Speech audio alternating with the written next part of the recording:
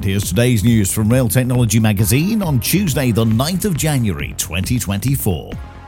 Californian rail operator Caltrain has begun testing its new Stadler electric trains ahead of its full launch across the state in 2024.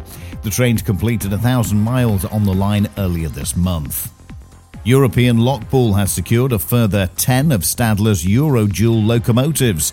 The purchase means they have increased their total stock to 114 and secured long-term leases.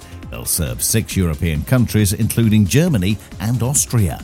And that's the latest. Don't forget to like and subscribe to make sure you receive every new bulletin, and check out our stories in full on our website, railtechnologymagazine.com.